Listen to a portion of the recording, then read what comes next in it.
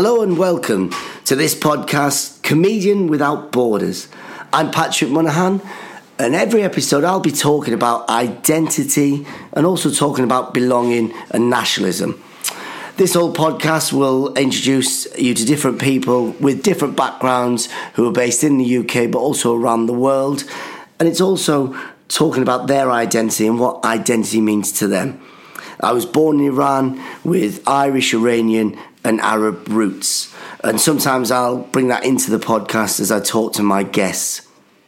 This is quite an interesting podcast because this was just after England won the Cricket World Cup. And if, like me, you don't know very much about cricket or sport, it was quite interesting to watch England win that World Cup because their team emphasises how I feel England is at the moment. It's a great melting pot where they had an Irish-born captain, they had a Caribbean-born bowler and two players that came from Pakistan, which actually shows about identity, shows that actually how trivial things like a place of birth or a passport is, when actually it's that burning fire inside you. The passion to play for a nation is actually stronger than actually just having a passport or a birth certificate. So I always think, home is where the heart is. Even though someone who was born in Iran with an Irish, Iranian, Arab roots, the English cricket team shows how you can play on any grass in anywhere in the world and call it home. So today my guest on this podcast is a very keen cricket fan, but also a very good comedian and a lovely all-round bloke. It's Eshaan Akbar. Eshaan Akbar, welcome to Comedian Without Borders. Thank you for having me. Do you know what? I saw something online, and I don't know if you've released this yet, if it's gone viral, but it's about you doing Bollywood dancing. What happened? What you were doing? It was something like Stormzy and... Yes, on Friday I did a Bollywood lip sync battle. So I did a medley of 6 songs, one of which was Stormzy. Oh my God. And I did a Bollywood version of it. Is Stormzy quite big in the Bollywood Asian No, not really. community? I just thought, just throw it in there, mix it up a bit. Oh my God. They seem to like it. I love that fact that, because when you look at Bollywood, normally it's like very dainty little ladies, and then the fellas are all look like them, beautiful, dark. What are you trying to say? No, but they're all very gentle like you, and then suddenly you've got like a 6'4" murky like what's he called, like Stormzy, like boom, boom, boom. I was in the chicken shop, I smacked him in the face, I took a body shot, boom, and it's like ding ding ding ding ding ding. It's like, what? It seemed to work. Like they enjoyed the rhythm of it. And so did you learn some Stormzy moves? No, I just made my own. So I used to be a dance choreographer. I used to be a Bollywood dance choreographer, so I thought I just... See, nobody knows all this secret hidden talents about you. So go on, what was this Bollywood choreography that you did? So basically, from the age of 11 till 24, I was a Bollywood dancer and then a choreographer. I had my own troupe. Wow. And I'd kind of show them Bollywood moves. On the comedy circuit, when I say people don't know about your background, obviously people will know about your background in other industries, but in comedy, people just know you as like the Huggy Bear of comedy, don't they? They know Do they? I don't know. Yeah, do they? The Huggy Bear of comedy. I've got a couple of adjectives here, and I want you to choose the best one. Okay. Because people always see you as friendly. Yeah, quite friendly. I've got moments of I wouldn't say dark, but they're satirically quite pinpointed. Yeah. So I have those moments, but I wouldn't say I'm dark. What's the darkest you've ever gone then? So, for example, the darkest I've gone maybe in my last show, I talked about burying my mum. That's dark. While burying her, almost teabagging her. Whoa! Okay, that's See, I've seen a lot of your stuff, but I hadn't seen that. So that's quite a shock for me. Yeah. Oh my goodness. So it's vulnerable, but also dark and fun. Where did you get the connection between I'm burying my mother and then the teabagging? Because it almost happened. Really? Yeah, it almost happened. So I'm I just need to say the story. Because it was just graves are very small, tight spaces, and I'm a big lad. Yeah. And there was not much give.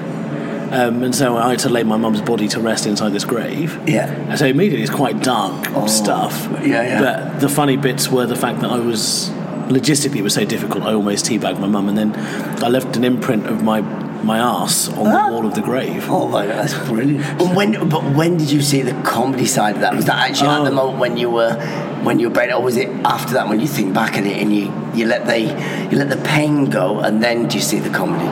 Yeah, I mean, it's that old adage, isn't it, of tragedy, or comedy, or tragedy plus time, whatever it is. But, I started comedy 2 months before my mum passed away.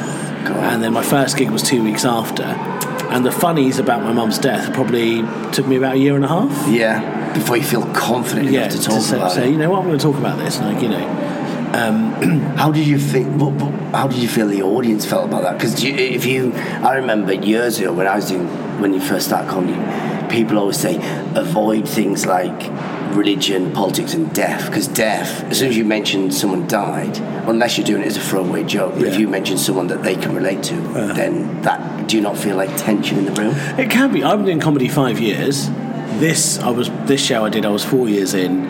I guess still quite fresh faced. Yeah. That's quite new. Yeah, that's very new. Yeah. But I don't know. I feel like for me, it's better to go for those topics early doors if you're confident doing them. Yeah. Because you learn quicker. Yeah. So when I did it, the first couple of times, of course, audiences were like, "Oh, this isn't funny. This is harrowing."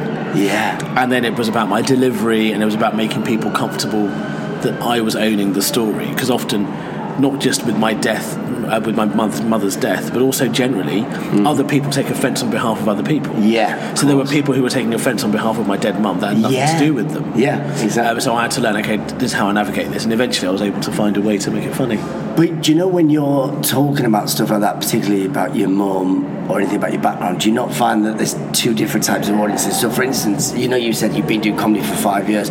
I always think, and this might be wrong of me, but when you speak to people, how long have you been doing comedy? And if they say I've been doing comedy for 20 years, but then I always go, but how many Edinburghs or how many solo shows, how many tour shows? And that's like, because how many Edinburghs? You've done quite a few Edinburghs. Well, I'm now on my third one. Exactly, so that's quite expensive. Because 3 and 5, yeah. Yeah, so to put that into perspective, for people if they're not done comedy or not sure about comedy, it can take a comic 15 years just to write a 1 hour show.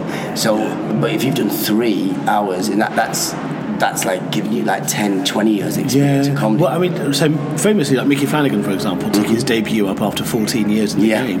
Yeah. You know, it's his first hour. Yeah. And people think, when they see that, don't they go, oh God, yeah, that overnight success, this guy was great at that, but he honed it and worked it. Yeah, and there's no right or wrong way necessarily. I mean, would I be, if my debut hour was after 15 years, would it be watertight? Yeah, absolutely it would be, but the confidence you'd have, I would say this from a personal point of view, I wouldn't have that confidence. I mean, I've done 14 years at Edinburgh. I did my first hour show after maybe 14, 16 months of doing stand-up, which is ridiculous. Wow, okay. Exactly, so that's the wrong way to do it. Well, it's not the wrong way to do it. It's a baptism of fire. Yeah, exactly. Yeah. I think most people would have given up. I remember doing it, and people did give up after doing it after a couple of years. They were like, it just killed them. And whereas, like you mentioned there, Mickey Flanagan is a perfect way. If it's if you're learning a textbook, you say do what Mickey did. But in terms of what you did about your mother, oh my God, I wouldn't touch anything like that for 10, 15 years. Really? It's really impressive that you would do something like that. Because that's interesting, because this whole podcast talks about your identity, talks about what people talking about, how comfortable they feel about talking about things. So for anyone who's never seen you do stand-up, so just talk a little bit about your background, because I know you obviously you're from London, but your family is from all over the world. Yeah. So my mum was Bangladeshi, my dad is Pakistani, and my maternal grandparents are Indian proper. Yeah. And in 1971 there was a big war between Pakistan and East Pakistan became Bangladesh. I was born in London, raised in London, but I spent a lot of time in Bangladesh growing up. And English was the fourth language I learnt to speak. So when I went to school, it wasn't until I was about 7 years old that my mum heard me speaking English properly with my friends for the first time. She got upset that I had a bit of an East London Essex twang. Took me home, got her stick out, made me read Wuthering Heights to her as I was on the radio. Oh, wow. And hit me any time I swallowed a tea or whatever. And then I ended up sounding like a middle-class twat. Well, this is the thing. If you literally just tuned in to the podcast, just listening to your voice, to me, you sound like you could be on Radio 4. Well, you're on Radio 4, but it's like you're someone from Radio 4 who grew up in the home counties, and both your parents are called Derek and Carol. Yeah, basically. But like I said, English is the fourth language I learned to speak. And I'm fluent in Bengali, Urdu, Hindi. Yeah. And so Bengali, Urdu, Hindi. In Hindi, yeah. Then English, and I speak a bit of Punjabi, rudimentary Punjabi. Wow. Enough to get me out of fights, basically. Yeah, good. See, that's really interesting because to a lot of people that's just weird, isn't it? But that's the similar background to me when we first came to the UK. We were born in Iran. And it came over at the age of 3. The only language we could speak was Farsi, which was Iranian, and Arabic. And then we learned English at school. But I used to still speak Iranian at school, thinking that people could still speak that. And it was weird because when we grew up in the Northeast, you grew up in London, which is, I mean, does that have a massive influence on your identity? Do you think? I mean, if you're away on holiday and someone asks you to say, "Oh, so where are you from?" What would you say? Do you say London, England? Do you say Bangladesh? Do you say Pakistan? Well, okay, so I always say England. Yeah. So here's the thing. So with you being from the Northeast, I'm actually quite envious of ethnic minorities who are not from London, because I don't think London necessarily has its own identity. Whereas if you're a Brummie, you're a Brummie. If you're a Liverpudlian, you're a Liverpudlian. If you're a Geordie, you're a Geordie, you know. And I think it's so nice, particularly when you're ethnic minority, that you have an affinity to this group. Whereas in London, because it's so cosmopolitan, it's very difficult to get a sense of belonging. Now, I know I'm a Londoner at my heart, but actually I don't know what that means, because it's so metropolitan. When I go abroad, I'll say I'm from England, but obviously the response always is, well, you're not heritage. that right. Yeah. Where are your parents? What's your heritage? And so then we explain that. I certainly feel more English than I feel Scottish, Irish, or British, for that matter. And by virtue of, you know, my education, my work history, the first time I fell in love, everything always happened in London. Yeah. So I'm as London as it comes. I was born in the East End, but to so many people, that doesn't mean anything. No, exactly. Well, it's ironic because what you've said there is not the opposite to what I had growing up or feeling, but I always think that, you know, I've lived in London now for years, and I actually feel more relaxed here than I have ever anywhere in the UK, because I think here, and it's the opposite to what you were saying, is that for me it was about blending, where you could just get, I like that thing of what's the word, where autonomy, you know, like where you're sort of autonomous, where nobody gives a monkeys. Whereas in the Northeast or in any parts of the UK, it's beautiful and there's lovely people, but there's always that thing that you're always, okay, but where's that person and what are they doing here? What's that? Oh, right, it's more visible. You're more visible. Yes, and even though I'm very white, I mean, I've got the appearance of that, but my family, and I remember growing up where it took me years, maybe not years, but months it did take me years to learn the accent, to change the way I spoke. The same way. Did you actively do that though? Yeah, you actively massive change. Okay. Yeah, of course. I mean, I thought you just picked it up. No. I remember getting.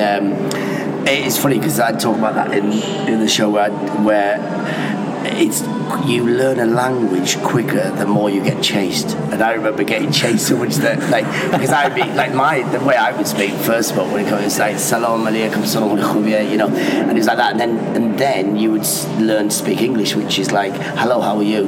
But then you realise even that doesn't work in the north, so then it would soon become like, all right, how's it going, mate? And then you learn the dialect sort of thing. Okay. And it is nice, but it's like what you say, where you want that identity, because that's the thing that I loved, and the advantage was that it did give me an identity, even though it wasn't a real identity. It was still like a fake identity. But for you, where would you like, if you could have lived anywhere in the UK? Which town or city identity would you have liked? Because I think your accents I think it's brilliant. It's like, hello. My name's Roger, 007. But the added complication as well was that I was educated privately. Now, what that does is when you are one of very few brown people in a private school, and you sound like I do, it was bizarre. All through my life, I've had, even in school, it was noteworthy that I spoke the way I do. Yeah. So, although I was surrounded by people who spoke the same way, people would still be like, well, how's this happened? You're brown. This is making sense. And so, at school, I was like this brown private school kid. I felt really brown there. The nuances of me being Pakistani didn't matter. I was just Asian. Yeah. I grew up in the East End of London where I'd get called a Paki. I'd be like, okay, that's that bit. I'd go to Bangladesh and my family there would be like, you're too British to be Bangladeshi. I'd go to Pakistan, you're too British to be Pakistani. Exactly, So I never really felt like I belonged. I've got this weird fascination with Scotland. I love Scottish Asians. Yes, because they're strong Scottish. Oh my goodness, strong Scottish accent. To me, it's just like you are undeniably Scottish. Whereas I could be from London, I could also be from Kent, I could be from Reading, I could be from Wiltshire, Shropshire. I could be from anywhere, really. So, although the way I speak is like quite RP and basic, in my opinion, I think it's wreaked havoc with my sense of identity a little bit. But what accent? Okay, so what accent can you do if you had to do like a regional accent? Oh God! I think you'd be great as I don't know, like Scouser maybe, because Brummie's is a bit boring. Northeast. I think I'd be a joyful Scouser. Yeah, you'd be good at that. Or like a really like. Either Edinburgh, like educated Edinburgh. Yeah, but Edinburgh's so poor. I mean, you sound like you could be from Edinburgh. That's exactly that's the problem, right? There you go. But Glaswegian. He's like. I'd love a proper Glaswegian. Ishan Akbar here. Ishan Akbar. Yeah, right, pal. Yeah. I think that it is true, though, isn't it? When I think the thing is, I think British people love that if they see someone who doesn't look British but has got such a strong Scottish accent. I think it buys you a lot of. Actually, it's a good way to not be racially attacked, actually, I think. If you are a brown person who's got a strong regional accent, people hear that first. Exactly. Before they see the fact that you're brown. Whereas with my kind of generic English accent, it kind of melts. So you're able to go for the fact that I'm a different colour to you.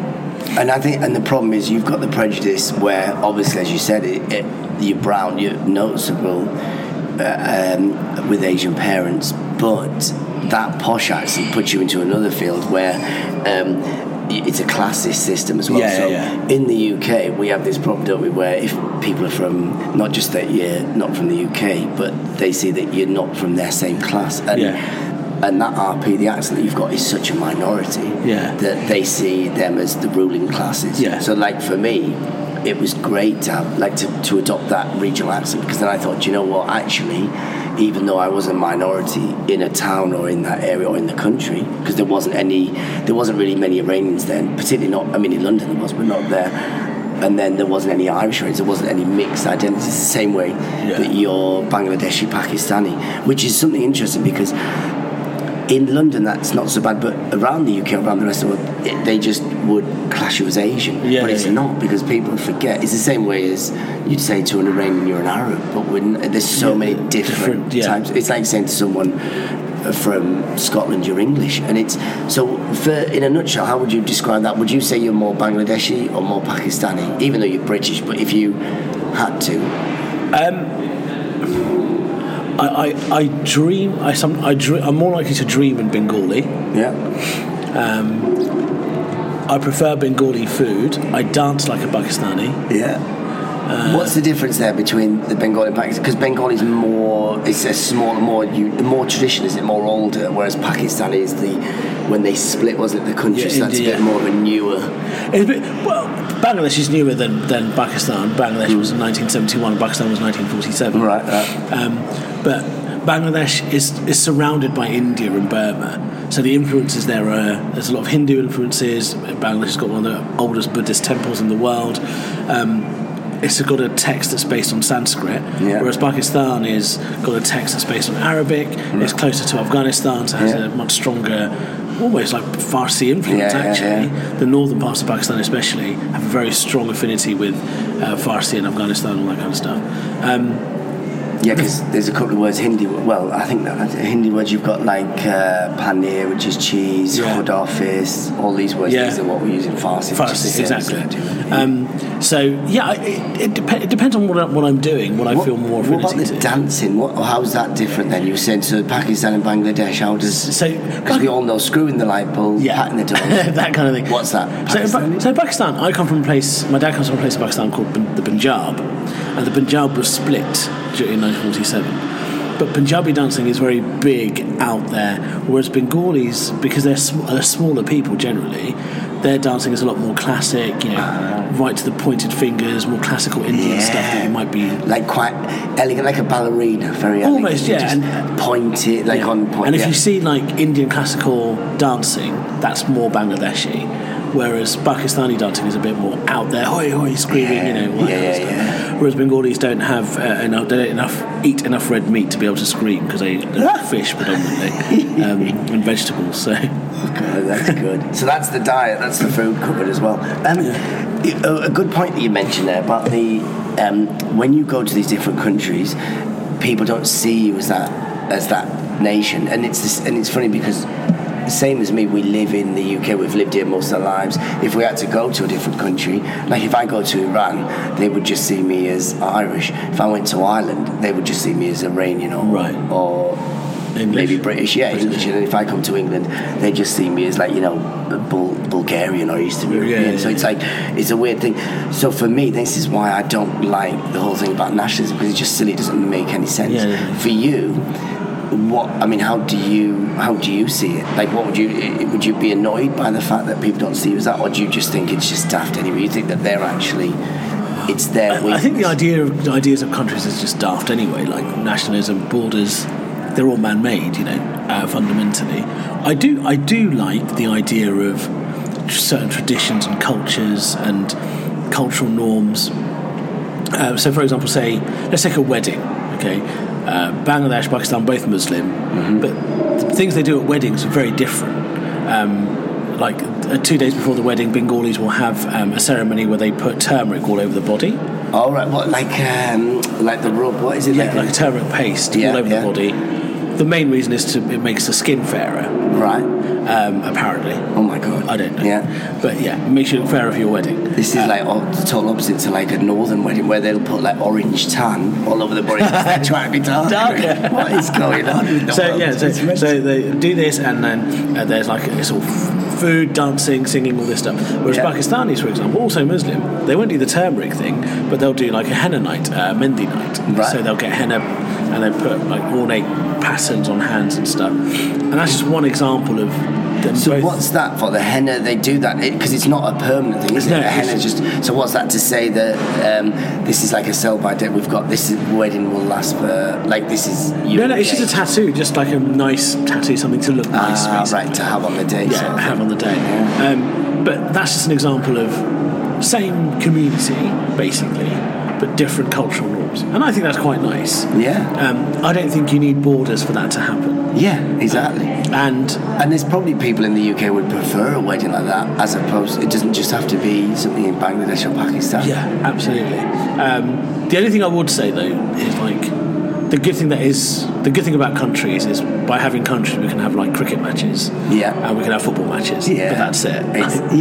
But look, okay, classic example. And did you see the cricket on Sunday? Did you see the final? Yeah. Like, are you a big fan? I'm a huge fan. Yeah. See, so I didn't know anything about cricket before Sunday, and my girlfriend's sister is married, not married, but she's been with a long-term relationship with an ex-cricketer he's a really good cricketer, Tom Lansfield, lovely lad, and he played for Surrey, and he played with some of the guys that were in the actual final, that Jason Roy, and he was saying, so he'd used the players, so and we're all on the evening just before going out, he was over at the house and we watched it, and I watched the last bit, and you know everything about it. I didn't know anything about it, and I was thinking, okay, what's going on? And when I saw the team, that was the thing that really made me want to watch. I thought, this is brilliant. I thought, look, you've got a bowler that's Caribbean born, you've got a captain from Ireland who's English, you've got Adil Rashid and Moeen Ali. And were they Pakistani or Indian? Pakistani. Two Pakistani, and it was brilliant. And I thought, oh wow, this is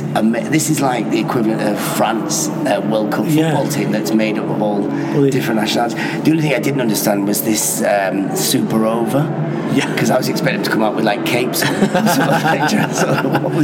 it was funny though, because Owen Morgan, the England captain, after they won, there's this interview that's done the rounds where he was asked, do you think you had the luck of the Irish with you because he's Irish? Yeah. And he said, well, Adil Rashid said we also had Allah on our side. Brilliant. So maybe we had that. Yeah, and that's lovely. Yeah. And then he followed up by saying that's kind of what epitomises the England team is we were from different backgrounds, diverse experiences, and we came together to win this for our country. And I thought it was so important, especially at a time like this, which is so divided on these lines, that the national team can win with such a diverse group of players. Because there's two things I'm going to ask you from that. One of them is obviously about your new show, your Edinburgh show, which you're taking up. Do you talk about what's happening in the UK at the moment? Do you feel, because of your background, that you have to? I mean, have you ever gone on stage, hypothetically, have you ever gone on stage, do a stand-up show, an Edinburgh show, or just a 20-minute club set, and gone, do you know what, I'm not going to talk about my ethnicity, I'm not going to explain to them that I'm from here, I'm just going to go and do 20 minutes of observational material like anyone else does? Have you ever done that? Well, yeah, I mean, this year, more than ever, I talk about race less. Or ethnicity, whatever, because it's all about my relationships. Relationships, they're a universal experience. Of course, there are parts of my relationships that are influenced entirely by the fact that I'm from an Asian background or a Muslim background. I can't escape that. But do you think, is that because you can't do it, or do you think the audience won't let you escape that? I think the audience won't let me escape it insofar as they're going to be interested to know. They're going to be interested to know about my experience, because they don't have preconceived notions. For example, no one in my family has ever had an arranged marriage. But I know that people think that that's the stereotype of how Asians get together. No, we just don't. Did your parents never influence who you date or anything like that growing up? There was never. When I was younger, maybe a little bit. I mean, there was certainly, but it was only based on class lines. I mean, my mum, God rest her soul, was quite proud, wonderful, but she was also quite proud and arrogant. And she had a very clear idea that you must marry someone of a certain class and a certain level, and but not identity. So she didn't mind if it was English, Welsh, whatever. She wouldn't have minded. She would have preferred, in all honesty, if they were Bangladeshi. A Bangladeshi daughter of a multimillionaire would be perfect. We'd all like that. Yeah, exactly. Who wouldn't? Right? But even then, my girlfriend would marry that. I've just met this Bangladeshi woman who's multimillionaire. Right, see you later. Bye. She'd jump in straight away. But that was the starting point, and then everything else kind of fell from that. But is that because of your parents were quite modern?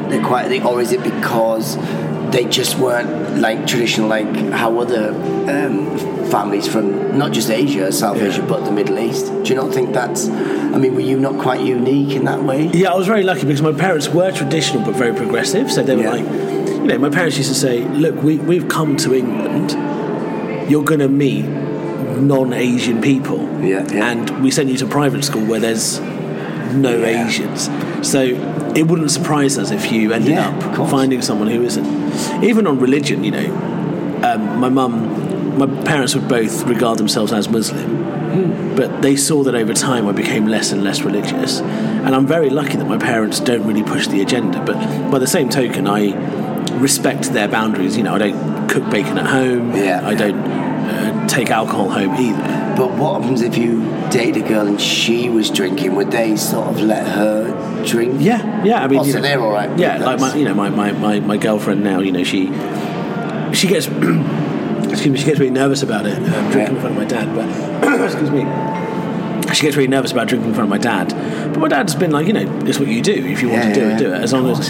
But the thing is, for my dad, I think my dad's a paramedic, so for him, his attitude to drinking is based on that more than anything else, and that's opposed to religion, I think. Yeah. See, that's funny. Your parents sound like similar to mine, where my dad's the one actually was stronger and more about alcohol because he's obviously Irish, but he never drank alcohol. But my mum must have been one of the only few Irishmen who didn't drink. He's like the opposite to you. He's the opposite to you. Shut up, pal. But my mum was very traditional. She was one of them that she always wanted to get involved with who I dated. It was very old school. Because she grew up in that thing where it's the mum should find the partner. Yeah. So she went to the arranged marriage, but she was lazy in terms of she never brought anything to the table. Right, so she never brought anyone. She was very bad at her job. Yeah, exactly.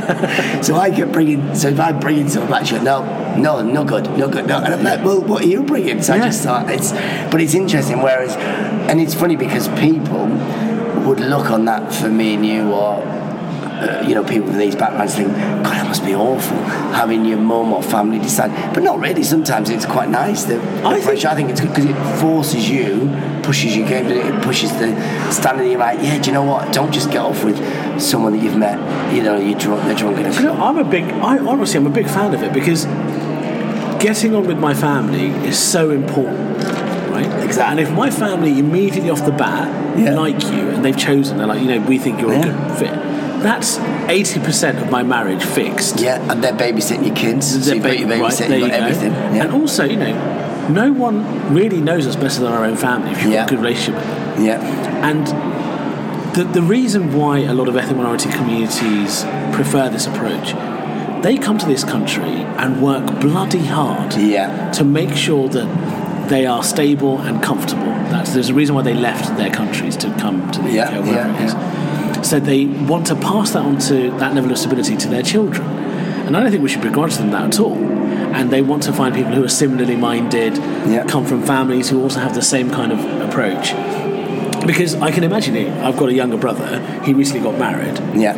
And I want him, his wife is lovely and she's brilliant. But I know that even as a progressive, liberal, whatever brother I am, if he married someone who I thought wasn't reflective of how hard my dad worked or I worked for my brother, I'd be a bit put out by that. But you kind of wasted all the effort we put in. Yeah. You can't choose who you fall in love with, of course. Yeah. But nevertheless, I think there's something to be said for parents being like, hey, look, we think this person might be a good fit for you. Yeah. I mean, so in terms of that then, so you're dating at the moment. Yeah. And we were talking about this where your partner, she's a totally different background. She's from Britain, but is she religious or not? No. So she was born in the Netherlands. Yeah. Moved to the UK when she was 3. English and Scottish heritage. No, English, Scottish, and Irish heritage. Wow. Yeah. So very English. Middle class. Perfect. Her dad went to private school and then to Oxford. What's not to like? What's not to like? So she's, hopefully you'll meet her in Edinburgh. She's as archetypally English as it comes. But she, we discussed this before the pod. In a sense, her being English has been so refreshing for me. Although I'm very cultural, I love everything about my Asian culture. Yeah. But my experience of dating Asian women has been tricky because, as a second-generation immigrant, and I get it. There are Asian women who are aspirational and they want to do things in a way that's different from their predecessors. Absolutely fine. Whereas with my girlfriend, it's kind of been a bit like, this is all quite novel and I'm quite interested. So, for example, she's a vegetarian and my dad will make an effort to make vegetarian food for her. Really? She wanted to learn how to make one of these dishes. She's started to make it. And she's like, Ishan, I want to make this dish for you because I want to see that you like it. Yeah. That would never happen with an Asian girl. Because I'm not cooking because I don't want to fall into the patriarchal idea of what a housewife should be. Do you think that's a great thing about identity? Do you think because it's that thing, you've obviously from South Asia, Middle East, Middle East background, do you think it's because women there, daughters there, they want to rebel against their parents, whereas in the UK it's the total opposite. They want to be like their mothers. Like my partner, she's the same as your partner, very British, very middle class, and she gets not upset. Well, she does get upset. She gets stressed because she her mum sets the bar so high. She feels like she's failing sometimes if she doesn't do what her mum does. Right. Whereas, as you just said there, with Asian daughters, it's the opposite. Could you imagine if they would they suddenly started doing what their mum did? Like my mum started cleaning the house 6 times a day and cooking food for every stranger that came in. Your partner, same as mine, would probably, if I said, have you cleaned the house again, or have you cooked, she'd look at you and go, what? Why would I do that? She'd throw them off at you. But do you think that's identity, or do you think that's I think absolutely is to do with identity, because, or is it just inbred? Is it something that's I think it's identity, because you don't want to fit into a stereotype, a societal stereotype, and I completely understand that, and that's fair enough. But it's weird, since my mum passed away, I live with my dad. I don't want to leave my dad alone. And I know that this has caused rifts in the past with previous partners who are like, your dad is nearly 60, can do what he wants. And I'm like, but he's he wants he's nearly 60, that's the point. He's going to be 70 soon, and I don't want to leave him by himself. Where, you know, Asian girls have, on the whole, have been like, there is no way I'm fitting into that stereotype of moving in or whatever. Would you not put your dad in a granny flat? What? It sounds great, your dad. I actually, me and my girlfriend just talked about this. We encourage more old people to become housemates. Yeah. Like, why don't you set up an app? You could make a killing. Yeah, we're could be going to the next. What do you call him? Zuckerberg. If you get like Facebook for over 60s. Yeah, that's what we're trying to do. Well, I think Facebook is now for 60s. That's just basically. But now it's just an app that gets older people living together. Yeah.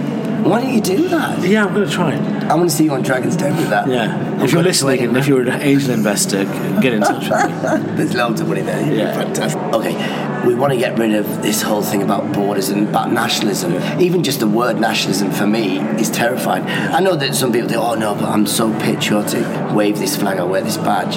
But for me, if I had one wish and clicked my fingers, went to bed and woke up tomorrow, there'd be no more borders, there'd be no more nationalism, there'd be no more of these patriotic things, because it creates exclusion for some people, inclusion for others, and that's not a world I want to be involved in. And particularly, and you've got the same background to me, that you're not from one nation, you're not a Pakistani, you're not Bangladeshi, you're not British, even though it says on your passport you're British. On my passport it says I'm Irish, my birth certificate is Iranian, none of this matches wherever I go.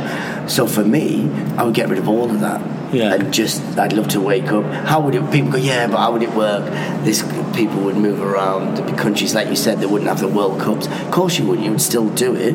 You would just call every country, you know, like A, B, C, D, whatever, you know, but you just have it where it's not about that. You can't live here. You can't do that. Yeah. So for you, what would be your dream if you could, without any of the, you know, thinking of the actual logistics of it?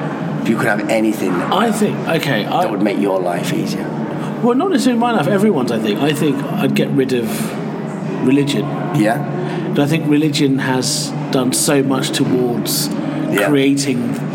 They set the benchmark for creating these states based on arbitrary lines, man-made lines. And again, because it leads to extremism. And then you expand and you do all this, and certain countries become synonymous with certain religions. So if I could wake up, I'd love for there to be no more... Look, religion has done one of the brilliant things in terms of humanity and charity and all this kind of stuff.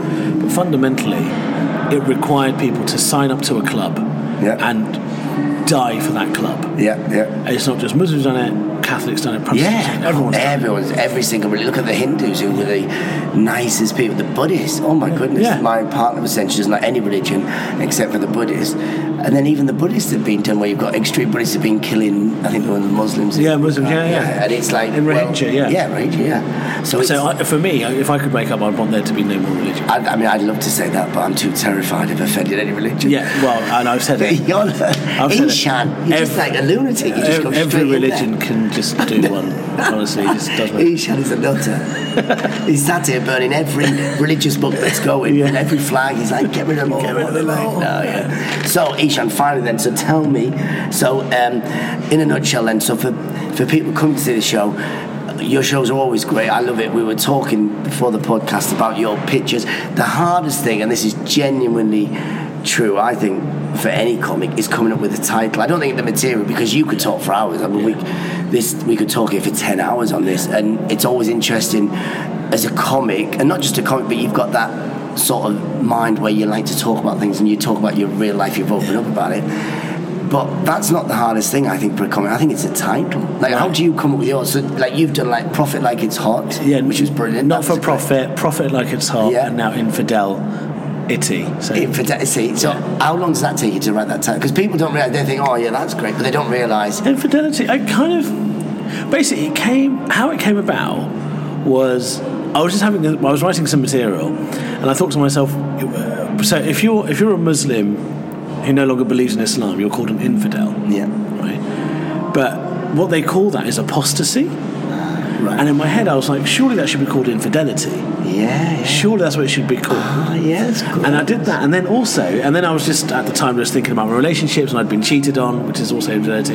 Yeah. So I thought, I can just put these two together and came up with the title Infidel-ITY, Infidelity. Yeah, that's brilliant. Yeah, because people don't realise that. But realistically, so what would you say in a time frame? What, couple of days, couple of months? I reckon it'd probably take about a month or two. So subconsciously, it's in the back of your head, and then it just sort of pops and it out. Clicks. You mentioned there about being cheated on, and it's so funny. We've had long chats. I remember when we were going to shows in Cardiff and places, and you were telling me about these different relationships that you're going out with people, and you mentioned these in your shows, on it. You've done shows on it. I mean, that's just ridiculous. Do you think that's just bad luck, or do you think it's just a change in society where it's probably a bit of bad luck? You know, all of us, every single one of us has got at least one horror relationship story.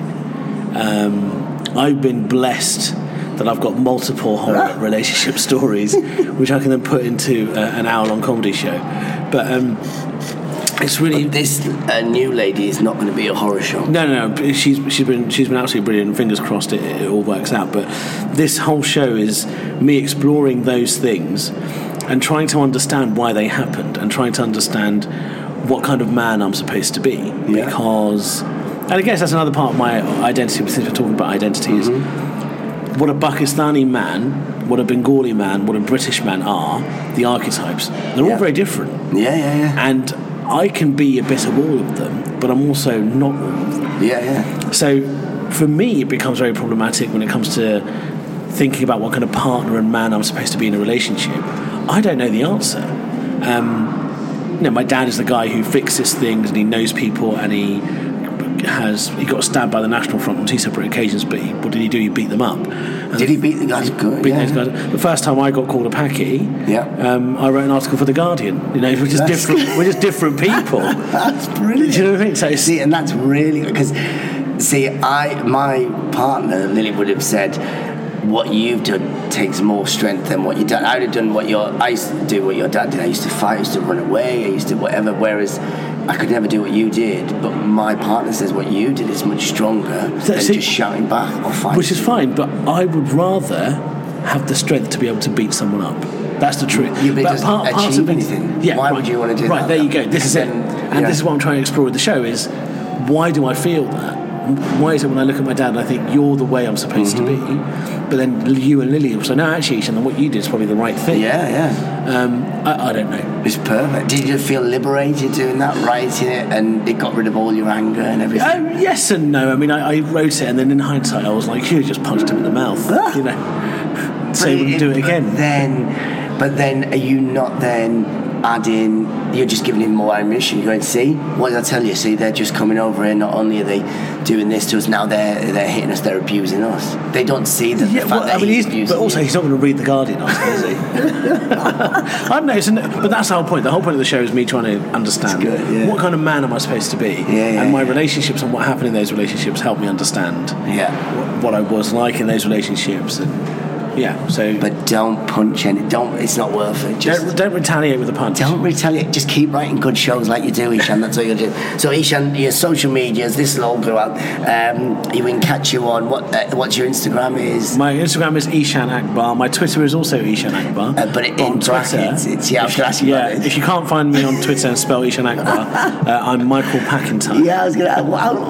What's that? How did you get that there? That's a great name. I actually wanted to call my second show Ishan Akbar as the Michael Packentire of comedy. That's brilliant. See, again, another good title. And my agent was like, there's no way. People don't realise, people who don't do comedy or never written comedy don't realise how jealous they are. These are great titles. Why did your agent say that's no good? He said, I'm not going to put Packentire on a poster. That's brilliant. I'm like, later I will. People are laughing even before they bought the ticket. Michael Packentyre's Comedy Roadshow. I think it's brilliant. Michael Packentire. That's brilliant. Oh my god. I might do that. I just do an hour of that. Yeah, Michael Packentyre's Comedy Roadshow. And then just do a slideshow of different. This is Michael Packentire, and this is Michael Bangladesh. Michael Indian Tire. That's brilliant. Fantastic. All right, well, Ishan, lovely chatting to you. And we'll see you at Edinburgh. You're at the Gilded Balloon as well, aren't you? The Gilded Balloon 3:45. 3:45, and you can't miss him. He's the one that's all loved up with a new partner. And he's the one walking around with cleaning materials. He does all the cleaning, cooking. I do. He's a new man. I'm a new man. Very, what's the term? Metrosexual. He's very metrosexual, and he's never eaten bacon in his life. Never. Or had a drink. Never. Or done drugs. Nothing. Such a liar. Such a good boy. Such a good boy. Thank you very much, Ishan. Love you.